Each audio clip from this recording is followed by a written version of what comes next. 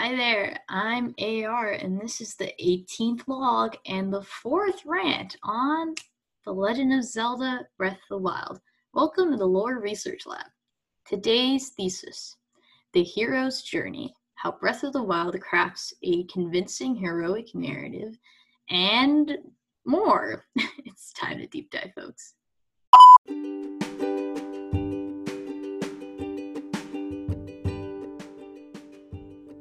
So first, some background. What is the hero's journey, and why should you know about it? So obviously, you heard the word hero come up a lot in discussions throughout the entire runtime of this series. Just everything, right? Heroes come up a lot, and I've discussed our protagonist of Breath of the Wild, Link, in line with heroic characterization. I don't know. I'm forgetting words, but that's normal, I guess. But you get the point.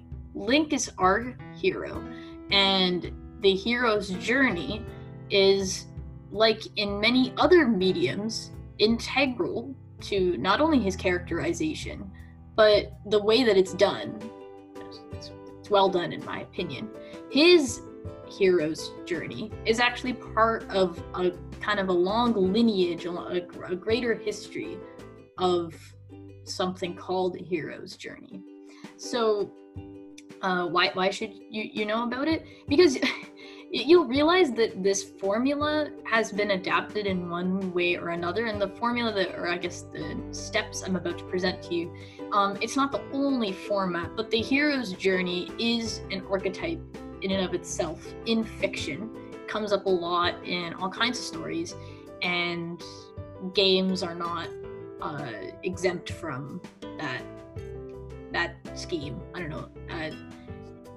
You should know about it because I feel like it's interesting but still informative in a way, and helps to also guide why it's important that Link's the hero and the attributes that make him a hero. And as I want to argue here is that Breath of the Wild's particular construction of Link in this narrative is, or I should say this game or whatever, it's convincing. It makes sense, even within, even though it does follow a bit of an archetype. So let me go over some of the, constituents of the hero's journey or the heroic quest from this great book called The Greek and Roman Myths, A Guide to Classical Stories. So let us see. Let's start with the basic heroic quest. Quote, essentially the heroic quest went through the following stages. Part 1, Origins. Commoners need not apply. The great heroes of myth are noble or even semi-divine. End quote. So, we got that with Link. He is, at least in this game, he is supposed to be he's supposed to come from this lineage of knights who have always served the Hylian crown. So, he's checked off the noble part. This isn't to say that at some point in history, going way back when, that Link wasn't, or his family wasn't necessarily part of a, maybe he wasn't always part of a noble lineage, but in recent memory and from what we know about the most immediate family history, he is. So that's part 1 out of the way. Part 2. Quote, malign destiny. A hero is born with the cosmic dice weighted against him. Since attempting to avoid one's destiny is invariably futile, most heroes concentrate on sharing pain with as many deserving victims as possible, end quote. Obviously, this book has a little bit of a slightly humorous / cynical take on these descriptions, but we've talked about the cynical cycle of Link's characterization a lot. I'm going to talk more about characterization later, but because I just want to talk about the hero's quest, the hero's journey right now. We know that Link, he does not have the best luck, and there's a lot riding on his shoulders alone. This is shared by Zelda, obviously. These two are fated to stop evil together, but it's always just the two of them. And usually the hero's journey, once it meets its ending, a lot will have happened, both good and harrowing, so there's a lot of hardship. And in this context, Link and Zelda are both heroes of the Breath of the Wild story, but we'll focus on Link just because he's the character you play as, and he's the, I guess, whatever, you control his actions, so you have a direct impact on everything that happens in the game, so we're just gonna focus on him for now. But anyways, yes, there's a lot that is expected of him, and this doesn't come without some kind of cost. Part 3, quote, into bondage. Our hero somehow ends up in the power of a nasty king who sends him on a carefully contrived, and then it goes to part 4, suicide mission, end quote. So part 3 and 4, this is a little bit different than what we see in Breath of the Wild. We don't have a particular equivalence of this, but there is one way that this could be spun, which is that, let's say, King of Evil, though that's not Calamity Ganon's direct characterization in Breath of the Wild. He is a kind of all-encompassing evil. King, like he monopolizes evil in a very king-like way, let's say, being this demonic pig and stuff. And it's Link's, I guess, journey and his destiny is mostly guided by the villain of our story. So it's because of this villain that he ends up doing these very laborious tasks. He ends up doing things that under normal circumstances wouldn't have had to been completed. If we go back into the game lore more about the myth of 10,000 years ago, then we know that the hero was supposed to just simply succeed in defeating the demonic pig with the princess, blah, blah, blah. Like, that was supposed to be, like, all fine and dandy. Obviously, Breath of the Wild presents us with the opposite outcome, which is that everything just goes to...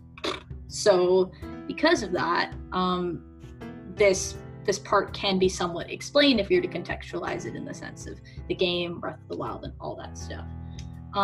The suicide mission in question, basically the main quests of the game, if you will, notably freeing the divine beasts. Now, from a game perspective, if you've played the games, or if you haven't played the games, I think for the people who have played the games, and if you're like me and you've played it a number of times, then at a certain point, from a gameplay standpoint, it does become easier to deal with the puzzles and all the tasks you have to complete once solving, the divine beast and facing whatever Ganon Blight is on there. That becomes a lot easier with the number of times you play the game and just get used to the game mechanics. And for someone who hasn't played the game, well, yeah, that's the aforementioned explanation there. That's generally how it goes. But from a storytelling perspective, and you were to just focus on, let's say, Link as a character, Link here, I don't know, 4 gigantic mechs that are inhabited by all kinds of monsters and malice and have very complicated puzzles that the average Hylian would never undertake. For one guy to do that completely on his own with little to no aid, that's a lot.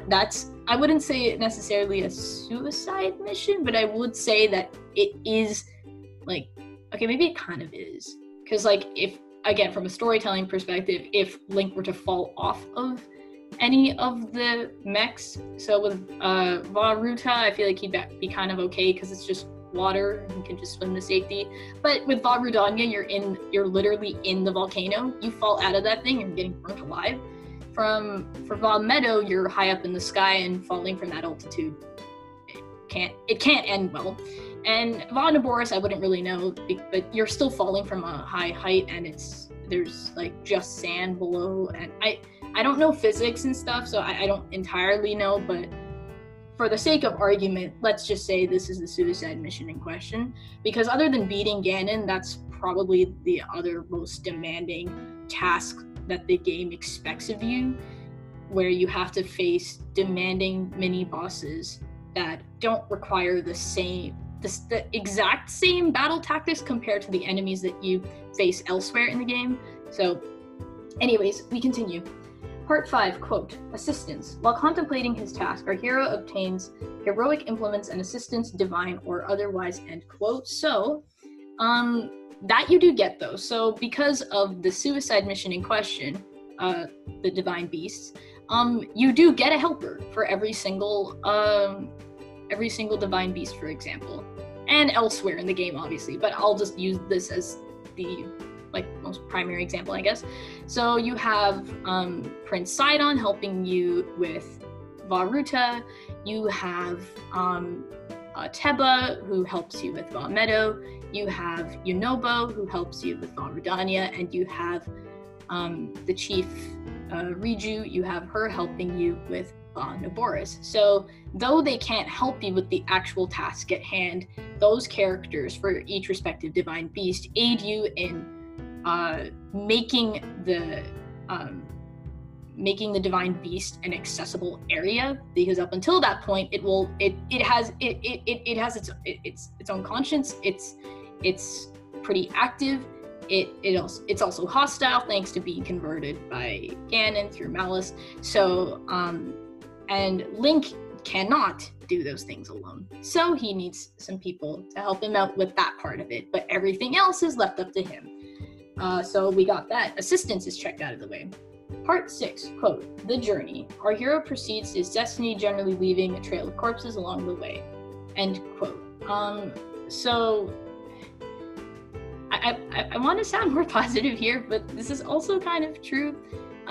Monsters are monsters, and monsters aren't great in this game, but and even from whatever seeing the captured memories and things like that in this game, a lot of things are dying.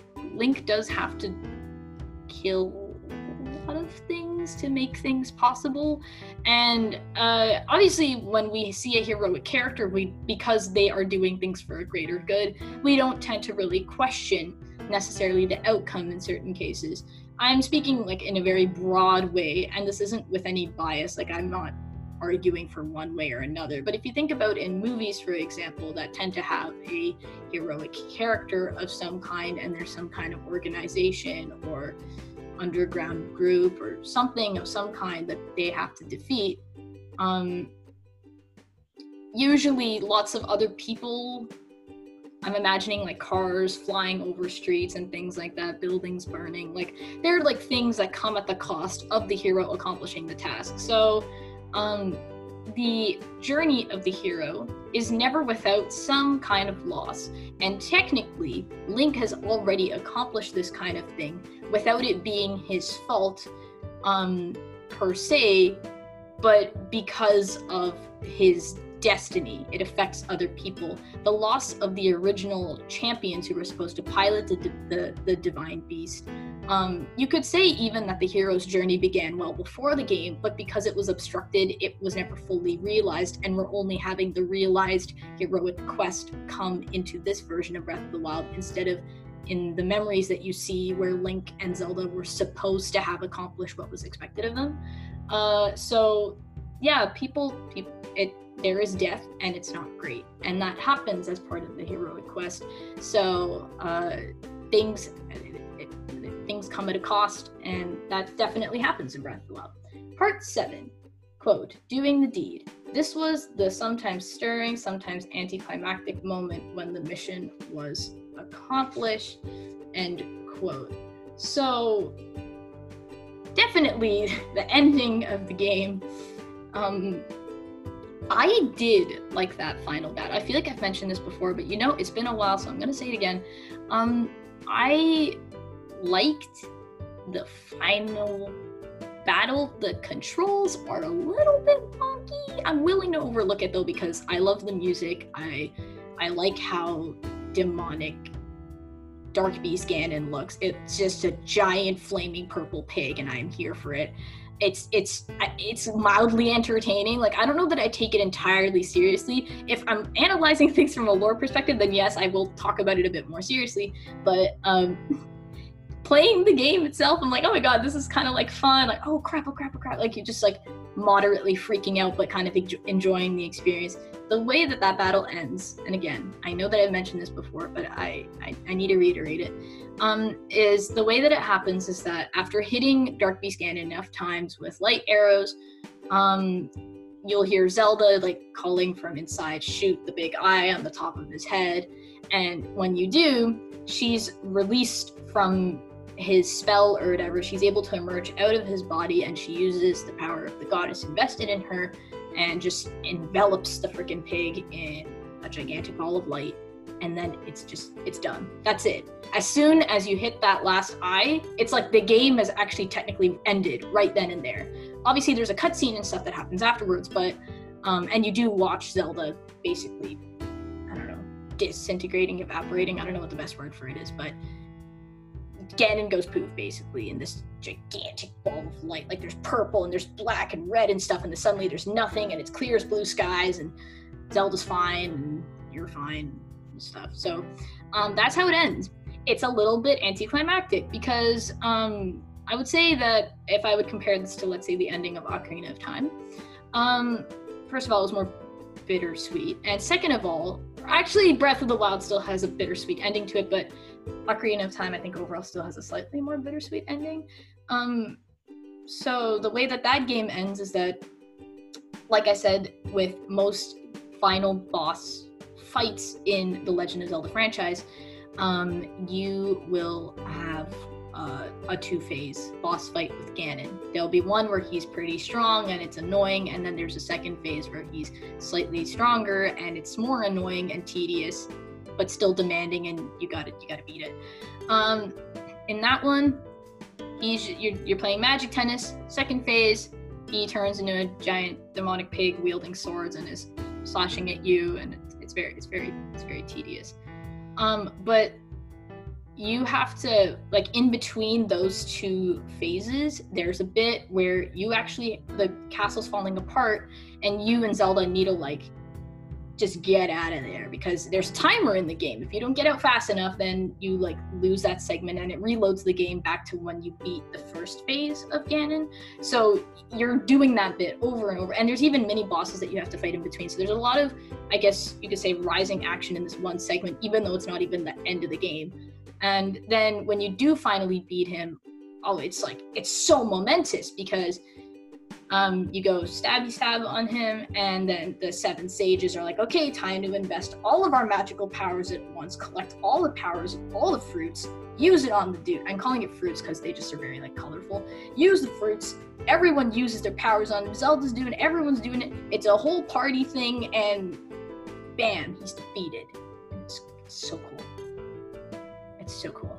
But yeah, so to sum up, part 7 is accomplished.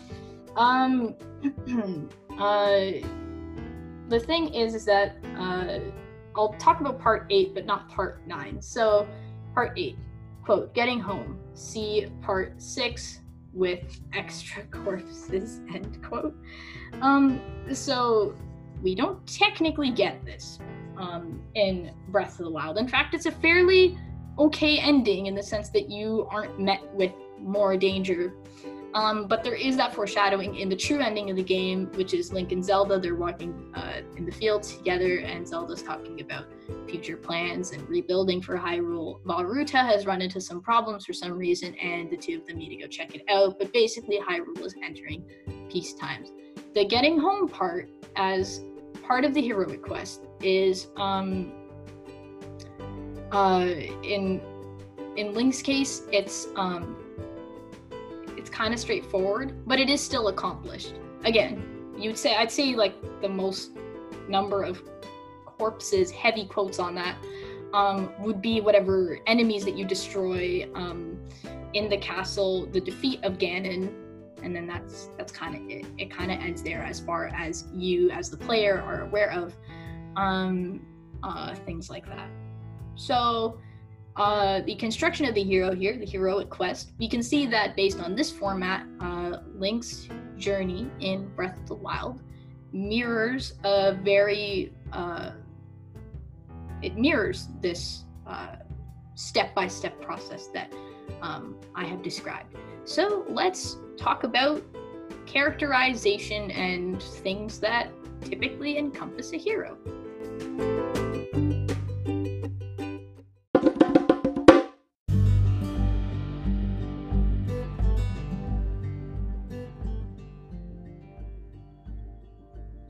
So if we just had to like talk about Link, who is Link in this game? He doesn't talk. Well, you don't hear him talk. He technically does talk because he can respond to NPCs when you enter a conversation with a character or something. You technically are responding back, but you know what I mean? Like you don't hear his voice. So whatever, let's just say he's silent like 99% of the time. He's kind of stoic, or not stoic. He's just kind of serious and stone-faced, and he is a model of composure. This guy, nothing phases Link. Link is not a guy who is phased by things. His martial prowess is very good. This guy can fight. And he can wield different kinds of weapons, so he's a very versatile fighter. And the problem is that once you give him, or I shouldn't say problem, but you give him the legendary sword, the Master Sword, the sword that seals the darkness, the guy's unstoppable, honestly. It's kind of cool, but also kind of scary. In any case, he is very good at fighting. As a fun kind of tidbit thing, he really loves food. Like the way you see him in the game, and when you have to like cook meals to refill your health or something like that, like Link always just looks so happy when he eats. That's kind of a funny thing, there is that mild characterization of him being a bit gluttonous or just really liking food, and I think that's kind of mildly entertaining. Not that we see that version of Link in the Captured Memories quest and things like that, but that's Link's general characterization. And especially in the present one, like the one you play as the player, the Link you see in the game, is he's also an amnesiac. So he's someone who doesn't have memories of his own life and the lives of other people that are important to him. And his, journey and his, you could say the heroic quest, as I mentioned, has been obstructed as a result. So he doesn't really begin as a hero or really anything. He's just a random guy before the ghost of King Rome informs him of who he is and everything that's expected of him. And then all of a sudden, Link is now forced to deal with the situation of being the hero and embarking on the heroic quest. So I'd like to talk about just general characterizations of other heroic figures that we see in, mostly ancient fiction. So, much like Link, if we look at Virgil's Aeneid, the Aeneid is one of a bunch of very famous epics. It's an epic that was produced, I believe, in 1st century CE AD, I don't know what people say, by a writer named Virgil.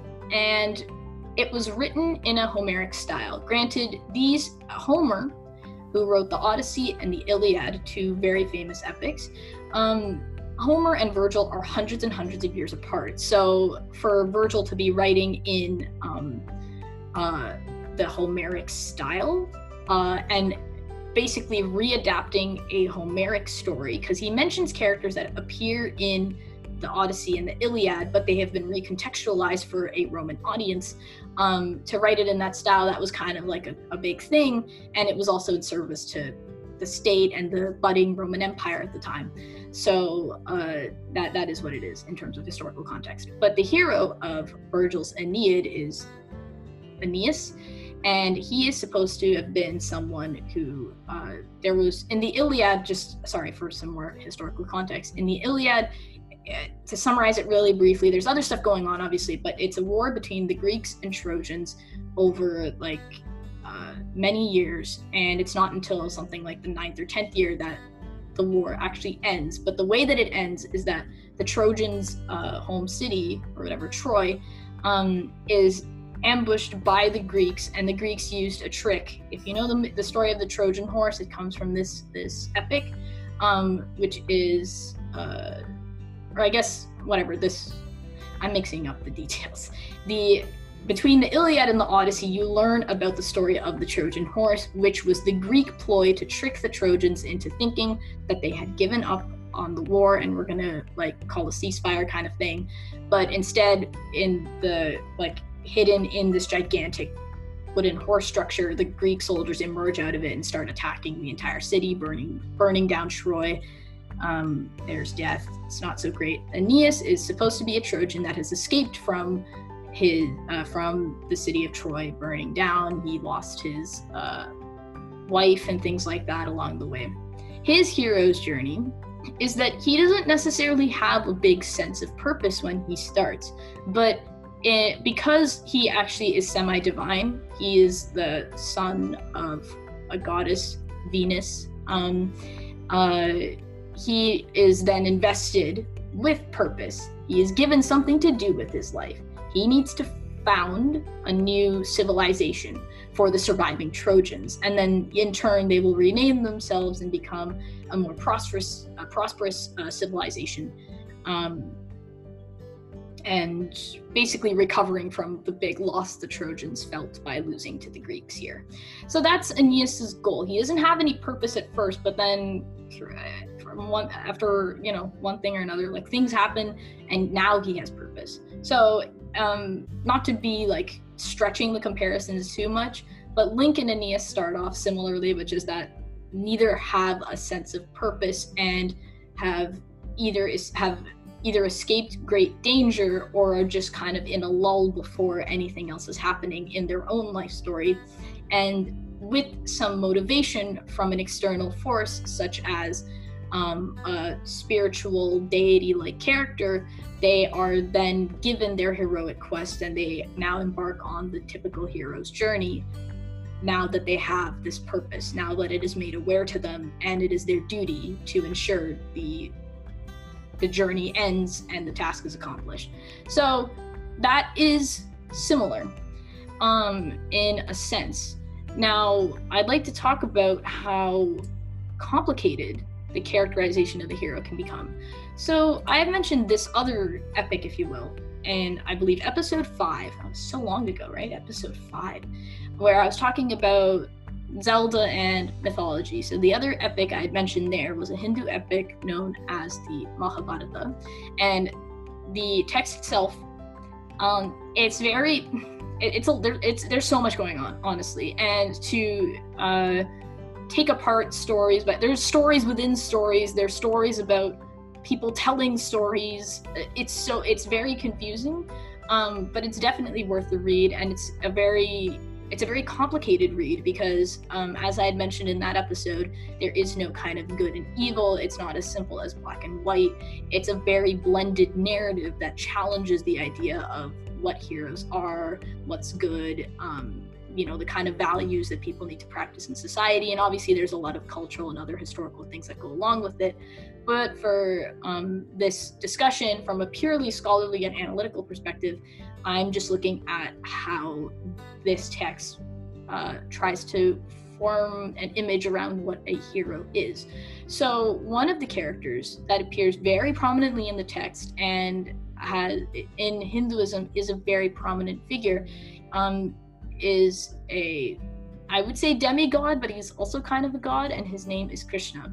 So Krishna in the Mahabharata is he's the cousin to one of the prominent families in the narrative. So he's close to a lot of the princes that you read a lot about in the story, and he acts as a mediator at some points. But the problem with, or I shouldn't say problem with Krishna, but where Krishna becomes a complicated character is that he is semi-divine. He's a king. He's a kingdom of his own, and he has like superior intelligence. So he is more in touch with knowledge, nature, being. Like he just knows everything, kind of thing, and he tends to dictate what is good, what is right, but at the same time contradicts himself. And I'm like, that's not okay. That's something. So he's obviously a very complicated figure because there are contradictions, and certain things that he preaches you can maybe somewhat agree with or understand, but then there's other times where he's going against his own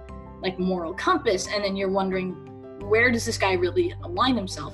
So I'll talk about this question of violence and how we question a heroic character. So, following these 2 episodes that appear in this, gigantic text, it's called War and Peace and the Mission of the Blessed Lord. And this is kind of nearing the end of one of the broader stories that appears in the text, which is, as I mentioned, he's the cousin to a family of princes. There's 5 princes on one side, and then there's 100 on the other, and they basically go to war. It isn't as simple as that. I don't like simplifying this story, but just for the sake of argument, that's what I'll say. So these 2 episodes that you see appear in the text, they illustrate his stance, possibly on the morality of violence, and Krishna here is trying to explain how to deal with it. So he delivers a speech to one of the princes from the family, like 100 princes. There's 5 on one side, 100 princes on the other, in the other family. So he's speaking to the eldest one from the 100, and he's encouraging him to maintain peace, and he's advising him to just reflect on some core values that these princes are supposed to practice and preserve the lives of the whole family. If these 2 families of cousins go to war, between the 5 who have their armies backing them, but they just don't have the number of people, and then the 100, which they're obviously more powerful, they're the ones ruling at the current point in time.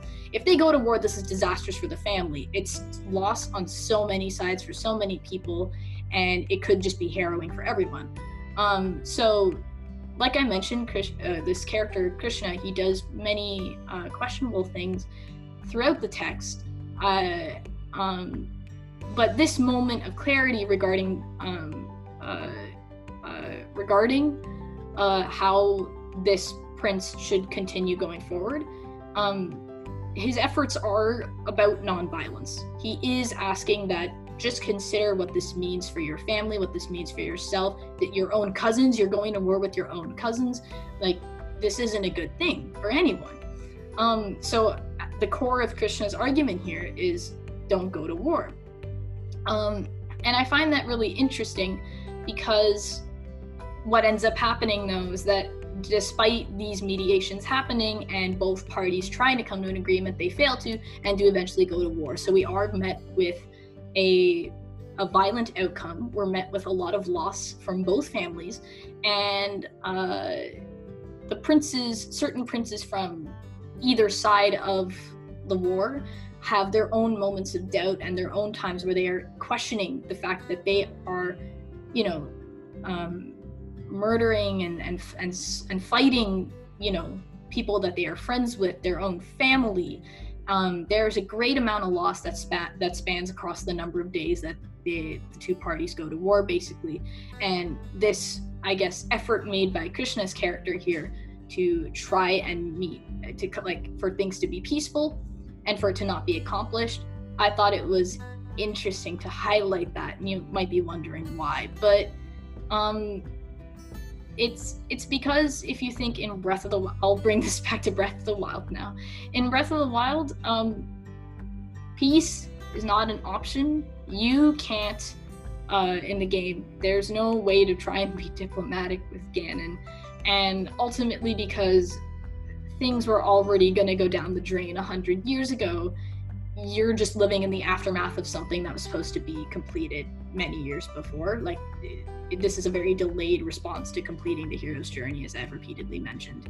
So I think it's interesting that another aspect of being a hero is that while peace should be pursued and that it is worth making that effort, in a cynical kind of way, it's like for the hero, they just cannot meet that standard. They can't accomplish peace. It's not as it doesn't seem plausible. It sucks, really, that's one of the things that we can associate with a heroic character or someone who tries to do heroic things. And like I said before, Krishna's a very complicated figure, and I don't know that I would categorize him strictly as a hero, but he has heroic motivations, put a question mark on that one. It still makes sense to mention that whole episode from the text, just because we can transpose this to Breath of the Wild. The construction of the hero how the hero is characterized, and the fact that themes of peace but also violence can be associated with the character in like a very broad way. There's a lot of things that you can do in Breath of the Wild, and assuming you don't actually care about beating the game and you're just there to kind of do things, you know, you can go get your clothes dyed at the dye shop. You can help moms in fishing villages like Laurelin Village. You can help her make a meal for her kid or something, and she'll give you a meal as well. Like, you can do kind of fun, wholesome, cute things like that, although that's not a constituent of the heroic character. It's like you can do peaceful things, but it wouldn't be in service of accomplishing the heroic quest. So I thought that's an interesting dialogue and an interesting comparison to make. And yeah, so the characterization of the hero is interesting. If we take Link's characterization, he appears a certain way, but he does share lots of commonalities with other heroes that you see, and in certain ways, obviously he's not like every other whatever fictional or hero character otherwise. Epic also, it's like myth and stuff. It could be taken as fact or as something else. It's up to interpretation. So it's historical, it's mythical, I don't know, all that stuff. The way Link compares to these characters, it's not like he's exactly like them, but it's interesting that we can draw these comparisons and see similarities between these epic heroes and a hero from a video game.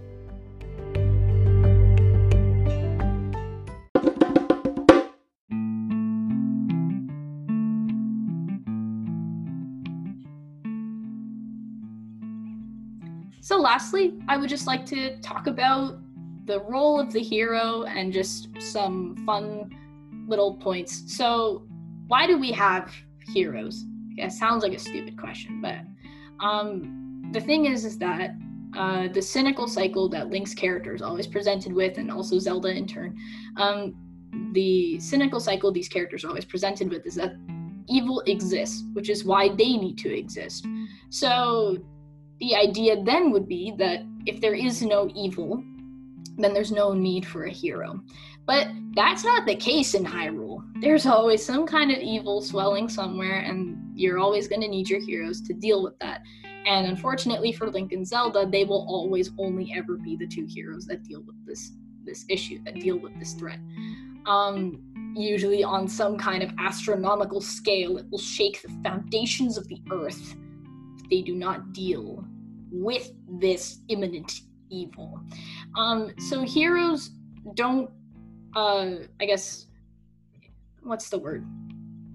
They can exist, but not without something else existing. So heroes are almost like a byproduct of the existence of something else, that being evil. If you don't have an evil figure, and this is what Ocarina of Time basically says at the end of the game, which is that you could say the way the game actually ends is it ends with Link and Zelda, and they're kind of, I think they're in the Sacred Realm or something, but she explains to him that now because Hyrule is entering peacetime and they've defeated Ganon and he's not going to come back as far as they're concerned. We've explained here that Ocarina of Time is a game that deals with time travel. Link has time traveled repeatedly to try and solve the problems of a future that has ended up coming into existence. But because that evil has been defeated, and the characters of this apocalyptic future now know how things come about and the reason why the evil is able to take over in the first place, now that they know how to deal with that, they just need to make sure that if they go back in time, they just won't do it. So Zelda basically tells Link that because we're at the Hyrule's entering peacetime, I'm going to send you back in time so you can live out your childhood like a normal person and experience life for what it should be, because Link's, I guess, childhood didn't even really exist, because in the first half of the game, after you beat the initial stages and you find out that Ganon's taken over stuff, Link goes into a deep sleep for like 7 years or something, and he wakes up a young adult. So he didn't really experience anything. He went from being a kid that couldn't really do anything and fought with basically a glorified butter knife, to the hero who wields this legendary sword and is able to combat all evil. Like, he didn't experience life. He didn't have a natural life, you know? He didn't experience really anything. So Zelda's basically saying that you need to go back to that life, because that's what your life should have been. So this isn't to say that the hero can never exist, or that it's never bad that a hero exists. And the game also ends on this kind of open-ended idea that even though Link and Zelda have avoided this that cruel fate of Ganon taking over everything, lots of lives being lost, things like that, it is implied that Link and Zelda do meet anyway, despite him not having to embark on a hero's journey at all. So that is what it is. But the role of the hero then it's an interesting one. Obviously, Link needs to exist for various reasons in this game. The hero needs to be there, but the hero is someone who solves problems, they deal with extreme danger, and they tend to encompass a lot of ideals such as courage that are, you know, it's admirable. It's not necessarily inherent to the average person. It's not like everyone has the courage to do something. So the hero is then an aspirational figure. I don't know if this made any sense, honestly, because this is a rant, and my rants tend to be very ranty and tangential and stuff. So that, I guess, would conclude my thoughts on the hero. I thought it would just be an interesting and fun little thing to look into how Link compares to other heroic characters that we see in more mythical / historical texts, and how his characterization as the hero functions in a video game. As a really quick comparison, Mario also follows a very similar journey, which I will explain later once RN and I have covered most of what we would like to talk about from this game. As I've mentioned, I think in my future research episode, I'm going to be talking about other game franchises. This felt like a good setup for that too, because, you know, I think it's kind of interesting that Nintendo games typically, this is not just limited to Link, by the way. I just decided to focus on Breath of the Wild for this episode. This was the Lord Research Lab's findings on the hero's journey, how Breath of the Wild crafts a convincing heroic narrative, and more from The Legend of Zelda: Breath of the Wild. Thanks for tuning in, folks, and I'll see you next time.